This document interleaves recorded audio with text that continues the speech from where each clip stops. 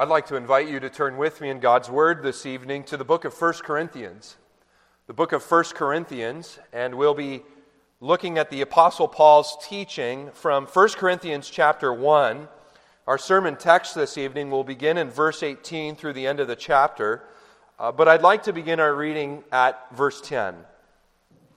Beginning our reading at 1 Corinthians chapter 1, verse 10, reading all the way through chapter 2, verse 5. From the book of 1 Corinthians. Let's give our attention to the reading of God's Word under the heading of Foolishness and Weakness. From 1 Corinthians beginning in verse 10. I appeal to you, brothers, by the name of our Lord Jesus Christ, that all of you agree, and that there be no divisions among you, but that you be united in the same mind and same judgment. For it has been reported to me by Chloe's people that there is quarreling among you, my brothers. And what I mean is that each one of you says, I follow Paul, or I follow Apollos, or I follow Cephas, or I follow Christ. Is Christ divided? Was Paul crucified for you? Or were you baptized in the name of Paul? I thank God that I baptized none of you except Crispus and Gaius, so that no one may say that you were baptized in my name, although I did baptize also the household of Stephanas. Beyond that, I do not know whether I baptized anyone else. For Christ did not send me to baptize, but to preach the gospel, and not with words of eloquent wisdom, lest the cross be emptied of its power. For the word of the cross is folly to those who are perishing, but to us who are being saved it is the power of God.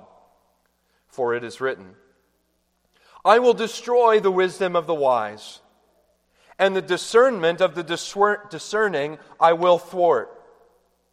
Where is the one who is wise? Where is the scribe? Where is the debater of this age? Has not God made foolish the wisdom of the world? For since in the wisdom of God, the world did not know God through wisdom, and it pleased God through the folly of what we preach to save those who believe. For Jews demand signs, and Greeks seek wisdom, but we preach Christ crucified, a stumbling block to the Jews and folly to the Gentiles. But to those who are being called, both Jews and Greeks, Christ, the power of God and the wisdom of God. For the foolishness of God is wiser than men, and the weakness of God is stronger than men. For consider your calling, brothers. Not many of you were wise according to worldly standards. Not many were powerful. Not many were of noble birth. But God chose what is foolish in the world to shame the wise. God chose what is weak in the world to shame the strong. God chose what is low and despised in the world, even things that are not, to bring to nothing things that are, so that no human being might boast in the presence of God. And because of him you are in Christ Jesus, who became to us wisdom from God, righteousness and sanctification and redemption, so that it is written, let the one who boasts, boast in the Lord. And when I came to you, brothers, I did not come proclaiming to you the testimony of God with lofty speech or wisdom. For I decided to know nothing among you except Jesus Christ and him crucified. And I was with you in weakness and in fear and much trembling. And my speech and my message were not in plausible words of wisdom, but in the demonstration of the Spirit and of power, so that your faith might not rest on the wisdom of men, but in the power of God. So ends the reading of God's holy word. Then we'll turn, secondly, to our Heidelberg Catechism this evening. Heidelberg Catechism, Lord's Day 25. Lord's Day 25, which can be found on the Forms and Prayer Book at page 226, and in the back of your hymnal at page 1131. Lord's Day 25.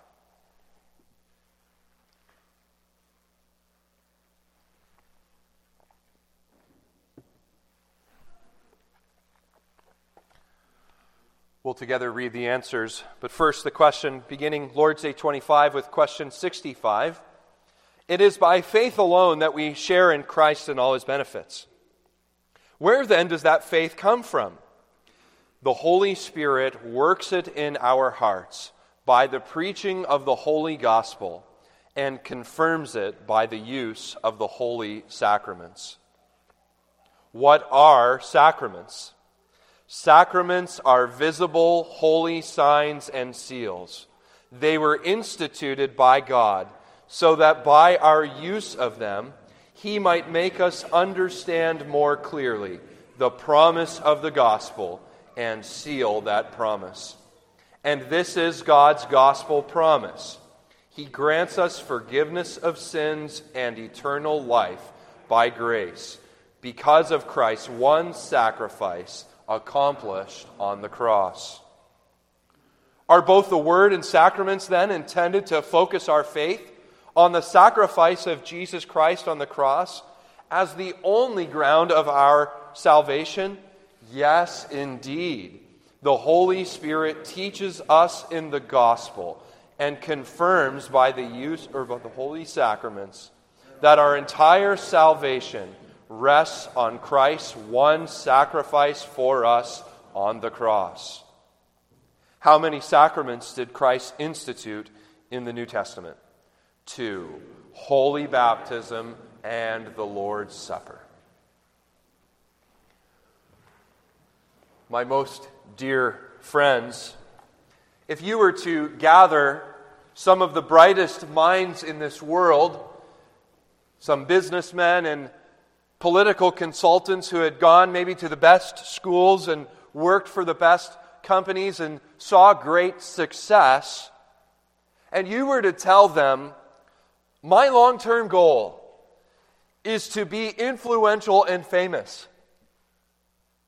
And centuries from now, I want civilizations built upon my teachings. I want millions of people to reflect on what I said and to be the center of their lives. And you were to ask them, how do I accomplish this? What do you think they would say? Would it be anything like the life of the Lord Jesus Christ, who was born in obscurity? Jesus, who avoided any power or political alliances on earth. Jesus, who never published a book or worked in the academy. What would they say? Of course, they would not recommend we live a life like Christ. But that's exactly what Jesus did to become the most influential person in human history. He makes foolish the wisdom of the world. And throughout the Bible history, if you know your Bible, you know that God has always used weak things in order to showcase His power. In every generation, God has worked with men and women. He has worked with families and nations that no one else wanted. He actually seems to locate the weak and the unwanted. And in their failures, in their helplessness, and in their sufferings, God brings about salvation. This is no better seen than in the person of the Lord Jesus Christ, who not in His demonstrations of His power saved sinners, but when He was condemned, when He was tortured, when He was executed, God brought about salvation. In other words, what I'm trying to communicate to you is that God takes what appears to our human eyes as foolish and weak, and He brings about divine salvation. And there may be nothing more foolish, nothing more weak to the eyes of this world than the church of Jesus Christ. The word of the cross, Paul says, is folly. That to the world, to non-Christians, the thought of going to church, to the listening of the word declared and read,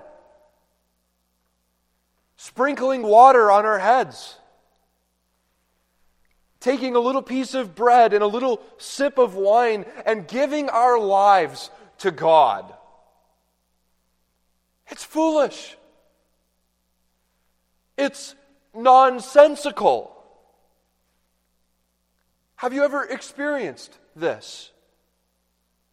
Or heard criticisms of friends and family members who say, all that church stuff, it's just foolishness. It's just nonsense. Have you heard this? And isn't it interesting this evening? Paul says, it is foolish. It is weak. Apart from the Spirit of God. But for us who are being saved, it is the power of salvation. That when God takes something that is to the world foolishness and weakness, and He applies His divine Holy Spirit to it, it is the power of God unto salvation. Lord's Day 25 in our Heidelberg Catechism, although there's no title here, is going to be addressing the subject of the church. The ministry of the church, really. If you look at Lord's Day 25, it's going to be talking about principally the preaching of the Word and the sacraments. And then all the way to Lord's Day 31, it's going to continue to address this subject. Lord's Days 26 and 27 are about the subject of baptism. Lord's Days 28, 29, and 30 will be about the Lord's Supper. And Lord's Day 31 is about what we call the keys of the kingdom. This is what the world says is foolish. This is what the world says is weak. But the church, we will read, we'll come to know, is not a country club. Nor is it a welfare program. But the church is the God-ordained place where He reveals Himself. The church is the God-ordained place where He reveals Himself. Our theme for our time together this evening is that the Holy Spirit takes foolish and weak things to unite our hearts more to Jesus. The Holy Spirit takes foolish and weak things to unite our hearts more to Jesus. I want to show you this in 3 points. The giver of faith, the focus of faith, and the signs of faith. That's the giver, the focus, and the signs of faith. And so we turn this morning again to that first chapter in the book of 1 Corinthians, where the Apostle Paul is pointing back to his first visit to the city of Corinth. His first visit is recorded in Acts chapter 18, when he was on his second missionary journey, where he came to this highly cultured, this wealthy, this prosperous city of Corinth. And he preached the gospel there, and we read in Acts 18, verse 8 through 10, that the church flourished. The church was established under the Apostle Paul's exposition of the Word. And then, as we read just a moment ago, we see that these first 2 chapters are largely devoted to the subject of what kind of preaching the Apostle Paul brought to Corinth. You see, what's necessary in order to understand this book is to know that Corinth is only located about 45 miles from the city of Athens.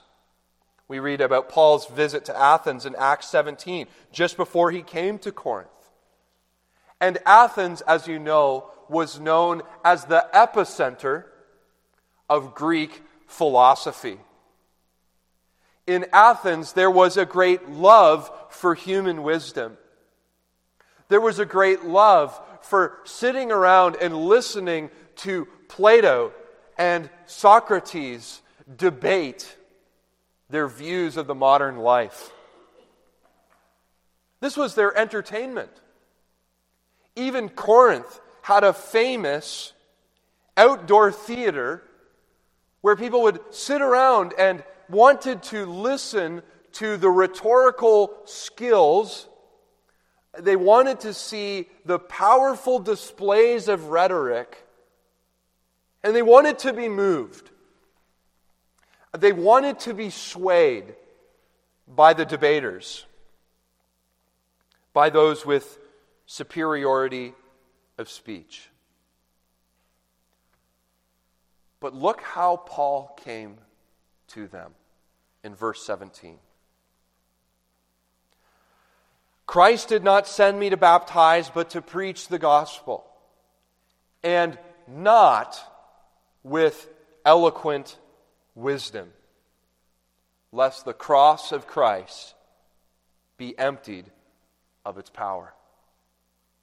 He's making a distinction here that the preaching that causes the church to flourish, the kind of preaching that grows and establishes congregations around the world, is not the preaching of Greek philosophers.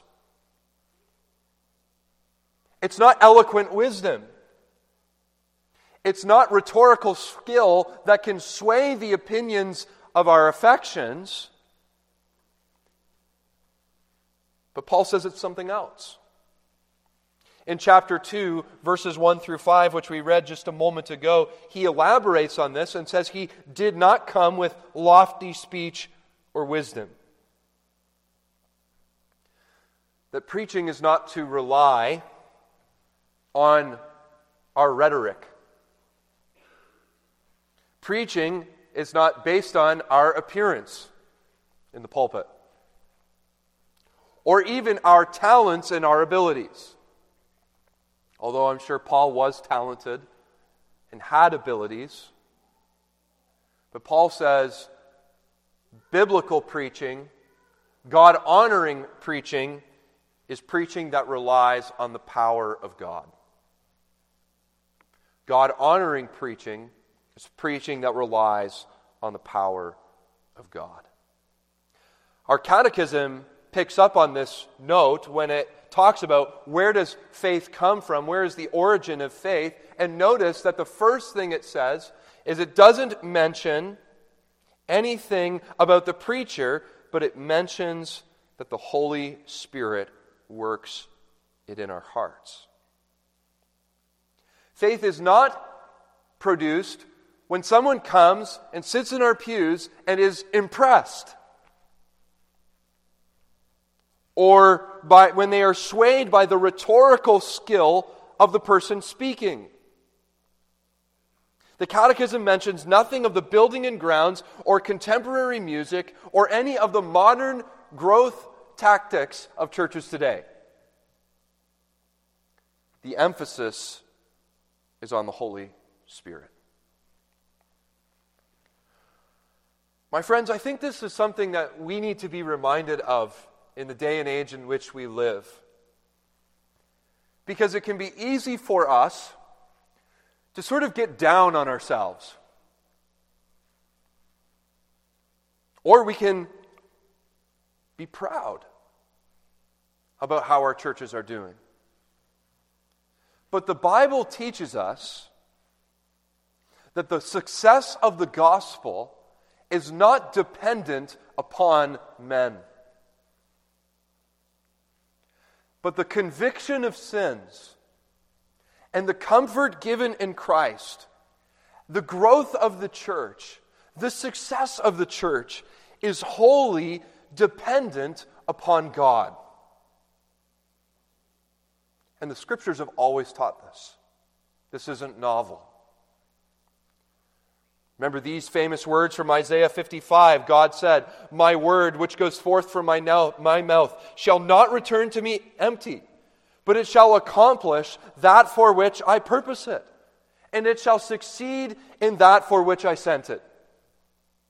Likewise, Jesus, when he, in his ministry on earth, said in Matthew 16, verse 18, "I will build my church, and the gates of hell shall not prevail against it." God is the one who builds the church. And we this evening need to trust Him. Trust that He will build His church. And even trust this evening, right now, that He is working in our midst. There's a word of application here that needs to be brought up before we move on. As I mentioned, there's no title in our catechism, but the subject is specifically about the ministry of the church for the next 6 Lord's Days. The ministry of the church.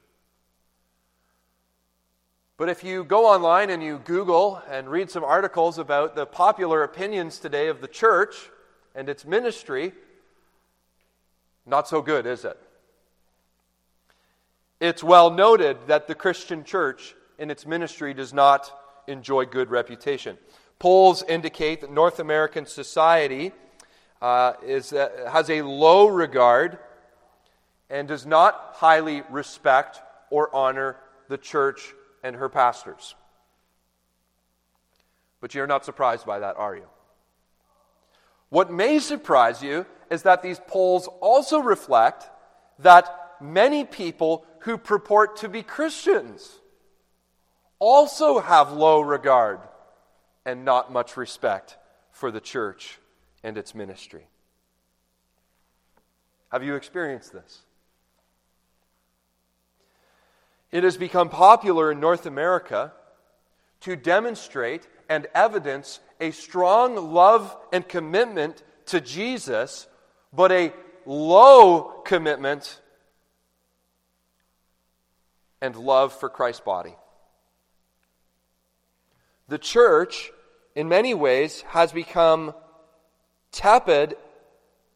The relationship, of Christians and the church has become tepid at best, and in some cases, non-existent.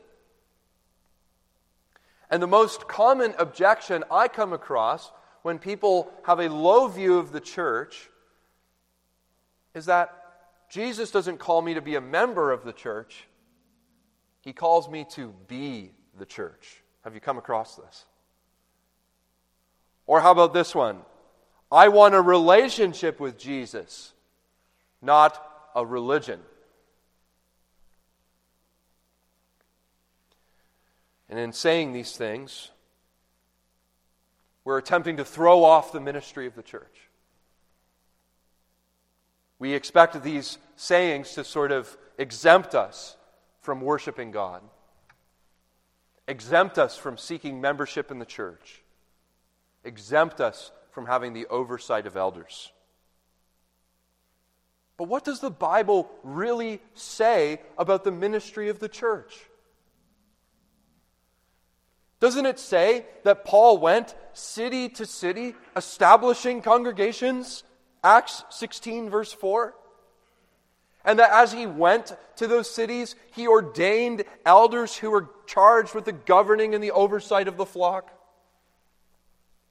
Doesn't it say in Acts 2, as I even mentioned in my prayer, that they were called to instruct their children in the wonderful works of God?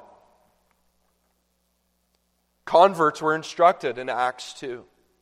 They devoted themselves to the apostles' teaching. They devoted themselves to communion. They devoted themselves to prayer and fellowship. And wasn't the congregation called in Hebrews 10 to worship every Lord's Day? The church in the Bible has always been held up as the God-ordained place to gather and to nourish the people of God in the faith of God. Because this is the place God the Spirit is said to dwell with His people. Do you know this evening that God the Holy Spirit is here in your midst? You, right now, are in the presence of God the Holy Spirit. And He wants to nourish you. He wants to encourage you. He wants to bless your faith.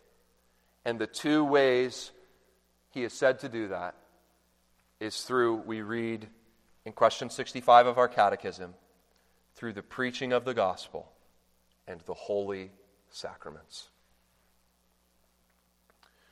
We call these theologically the means of grace. The word means tools, channels. This is the way God instructs us in the gospel and gives us His grace.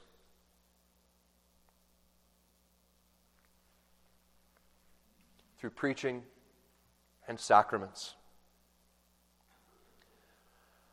Maybe we should ask a simple question this evening. But what is preaching? Seems simple. You're sitting under it even right now. But preaching, the word literally means heralding.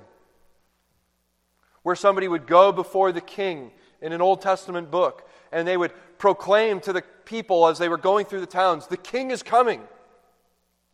Make straight the way. Prepare yourself. Get ready. The king will be here. That's where we get that word. And it's the God-ordained means, His chosen means to convert sinners and help Christians grow. Through preaching, God strengthens and protects and preserves His people. But notice how the Catechism describes it. It's the Holy Spirit who works it in our hearts. Sometimes when we think of the work of the Holy Spirit, we only think of the miraculous. We only think of conversion, spectacular singing, healings. But the Catechism is saying that the Holy Spirit works through ordinary things. Like a man standing in front of his congregation with an open Bible. Through an ordinary thing, God is said to save the souls of His people. It is foolishness to the world, but it is salvation to us. Paul mentions this in verse 18. For the word of the cross is folly to those who are perishing, but to us who are being saved, it is the power of God. That means the same people are hearing the same message. Those who are unconverted and those who are converted. But the Holy Spirit is the one who makes it life to one and condemnation to the other. The word of the cross, not human wisdom, is effectual unto salvation because of the work of the Holy Spirit. He is the giver of faith. So which kind of church should you go to? Charles Spurgeon said, "Go to the church that preaches the gospel and go often." We need to be a people who give ourselves to the preaching of the word. It is not the preacher's job to entertain. It is not the preacher's job to impress or tickle the ears. But God's people must come ready and prepared to sit under the preaching of the Word. Let us not be those who go to the church of the wise, of the scribe, of the debater of this age, a church that is based upon the foolishness of this world. But to be the people who want, as Spurgeon said, to receive the gospel week by week.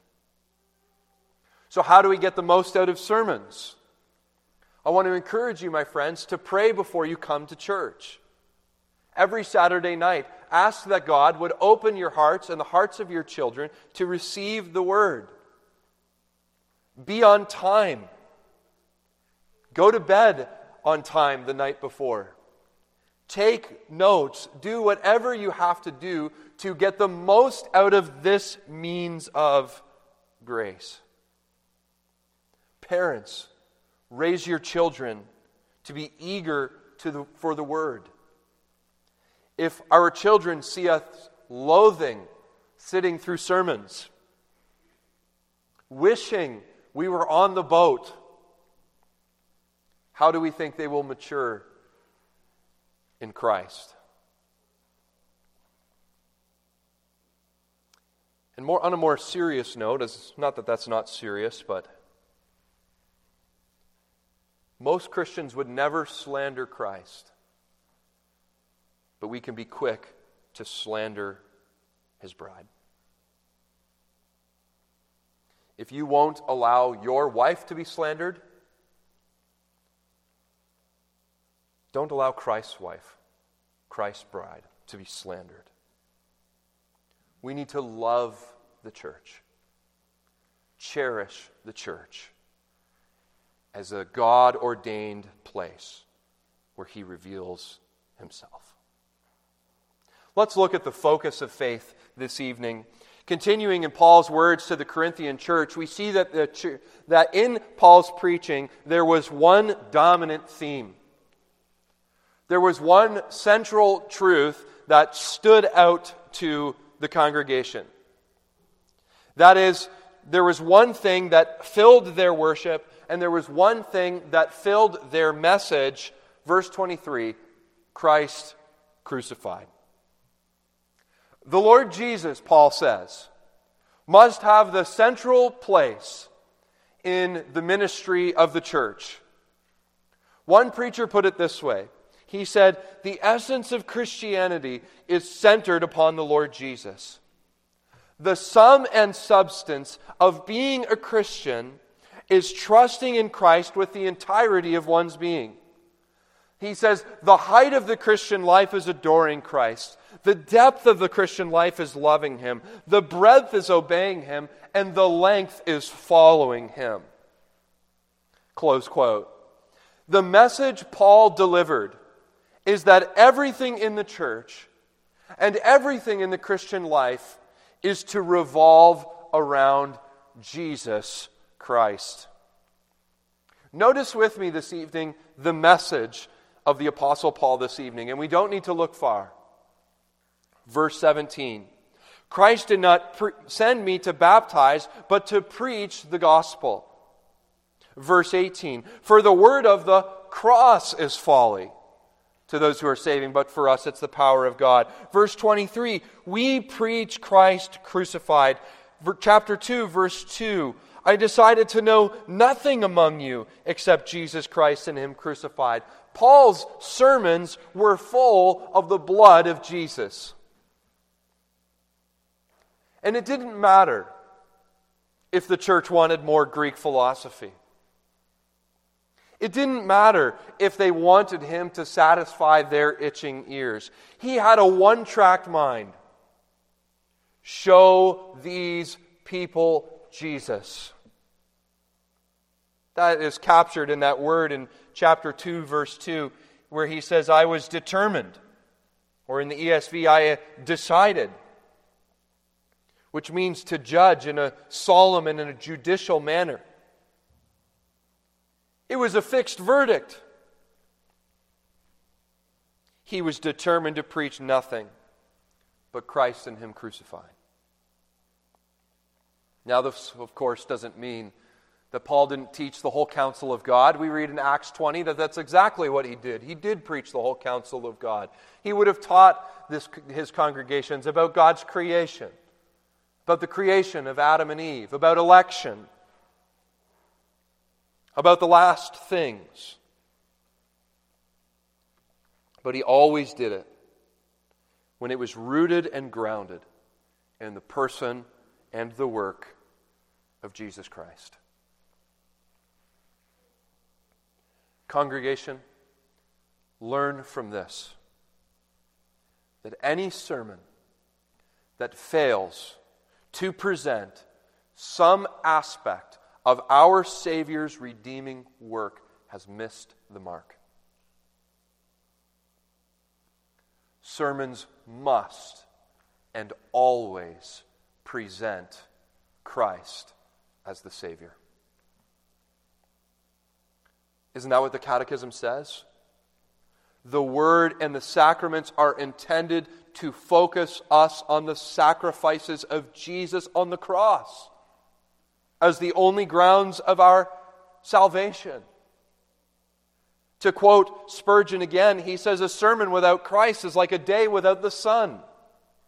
It's like a cloud without rain. It's like a well with no water. It's like bread without yeast. In sum, there's no life there.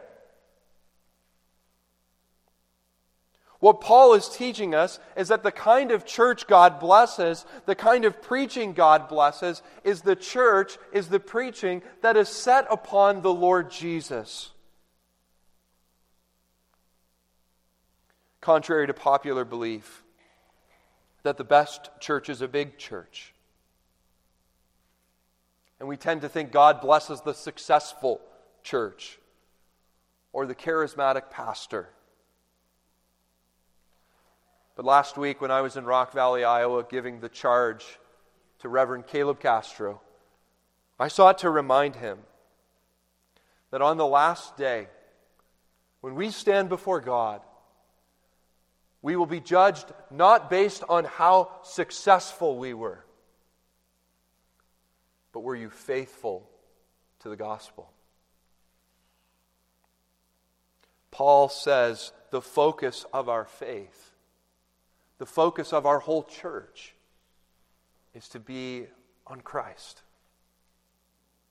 And his job as the pastor was to point them to Christ in his sermons. His job in the sacraments was to point the people to Christ. Can I have a word this evening with the young men and the boys who may be here? Is God calling you to give your life to the ministry in a special way? Now, this isn't just for young men and young boys, because we're all called to serve Christ. We're all called to magnify Him and point our friends and families to Him. But there's a special way God calls some people to serve Him in the office of the ministry. It doesn't matter if you're 3 this evening. Is the Lord working in your heart? Do you desire to tell people about Jesus? If so, you need to pray that the Spirit would make your heart ready.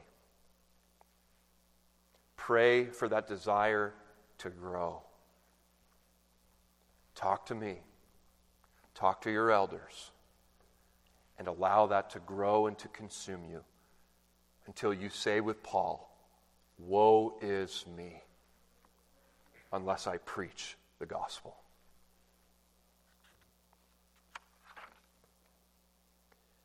To the world, if God calls you to preach, if God calls you to sit and listen to preaching and to receive the sacraments, you will be seen as foolish and weak. We are counted as fools for giving our lives to the gospel promise. In fact, in order to illustrate this, I want to show you one thing. That word foolish, from the Greek, moros, is where we get the word moron. To the world, we are idiotic, unintelligent. To the Jews, it was a stumbling block. They couldn't believe in a crucified Messiah. To the Greeks, it was folly. To the world, Jesus is a failure. But in the Spirit, He is our Savior. The Spirit gives the message life. In the Word and Sacrament, by the blessing of the Spirit, we can see the gospel. In baptism, we see the good news of His incarnation, His death and resurrection. In preaching, we're reminded of His wondrous love and how He exchanged places with us. In the Lord's Supper, we see that He came from heaven to earth so that we could go from earth to heaven. We see that He who is rich became poor so that we could become rich. He became sin so that we might become the righteousness of God. God chooses the foolish things, the weak things, to show us the gospel promise. John Calvin eloquently put it this way: you can only have God as your father if you have the church as your mother.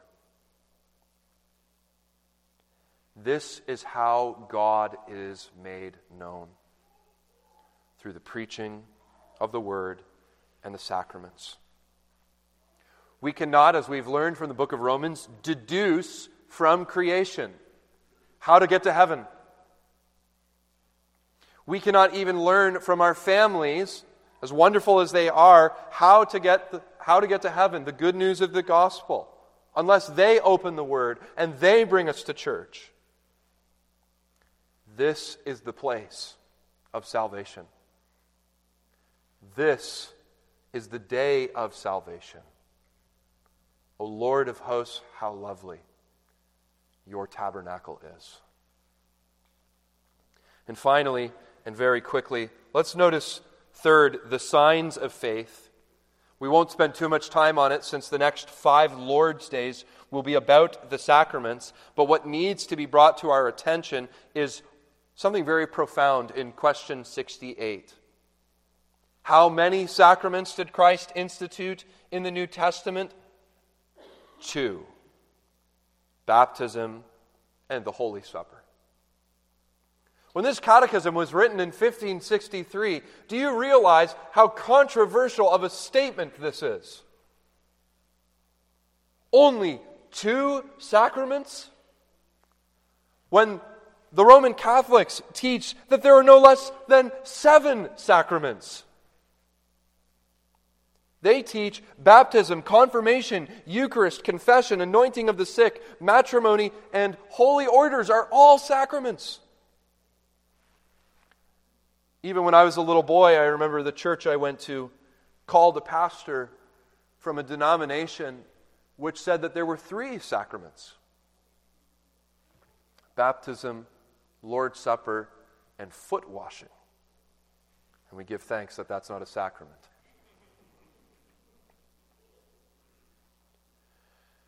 But the Catechism is drawing to our attention here that there is a criteria for what is and is not a sacrament.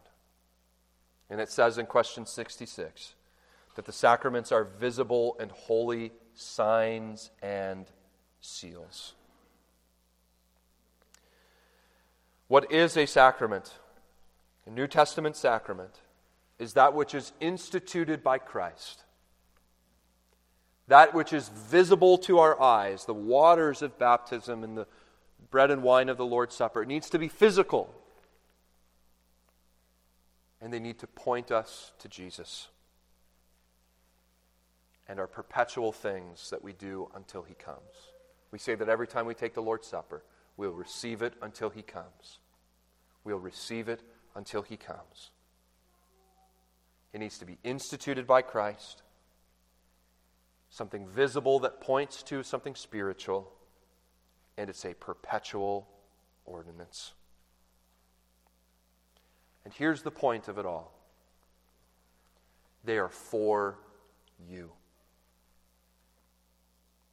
Jesus gave the sacraments for you so that your faith could be strengthened, so that when you feel weak and heavy laden with sin and burdened by the trials of this world, you can come to the table and you can receive the confirmation and affirmation. Jesus loves me. He loves me so much that He would die for me. And we hear that every time we come to church and we hear the word proclaimed. He does love me so. Pastor read the Bible and he reminded me that Jesus loves me. There's one application that I'd like to make before we conclude this evening. Why do we come to church twice on Sunday? You've probably been asked this question. Maybe your kids ask you this question.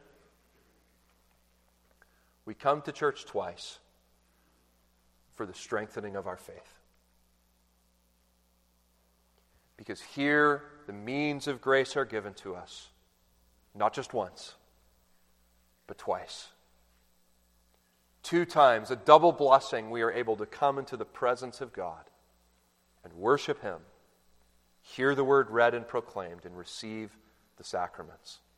I like to jokingly say when people ask me, why do we go to church twice? Usually in catechism class, requesting that we don't, say, why not 3? There's no better place to be than in the tabernacle of God, where we can worship Him and be encouraged in our faith. And so, congregation, the Holy Spirit uses the weak and the foolish things according to the world, and by His Holy Spirit He comes alongside them and applies them to our hearts. And through these simple things, He unites us more and more to the person of Jesus, so that wherever we go from this place, we have that confirmation and affirmation. Jesus loves me. Amen. Let us pray. Father, we do give You thanks that You have given us faith. You are the giver of faith by the power of Your Holy Spirit. And that You have given us these things which to the world are weak and foolish, in order to focus our faith upon You. Father, we thank You for the means of grace, the preaching of the Word, baptism and the Lord's Supper, and how good it is for our souls, even when our flesh is tired and even when others may ridicule us. It enlivens us, it strengthens us, it encourages us.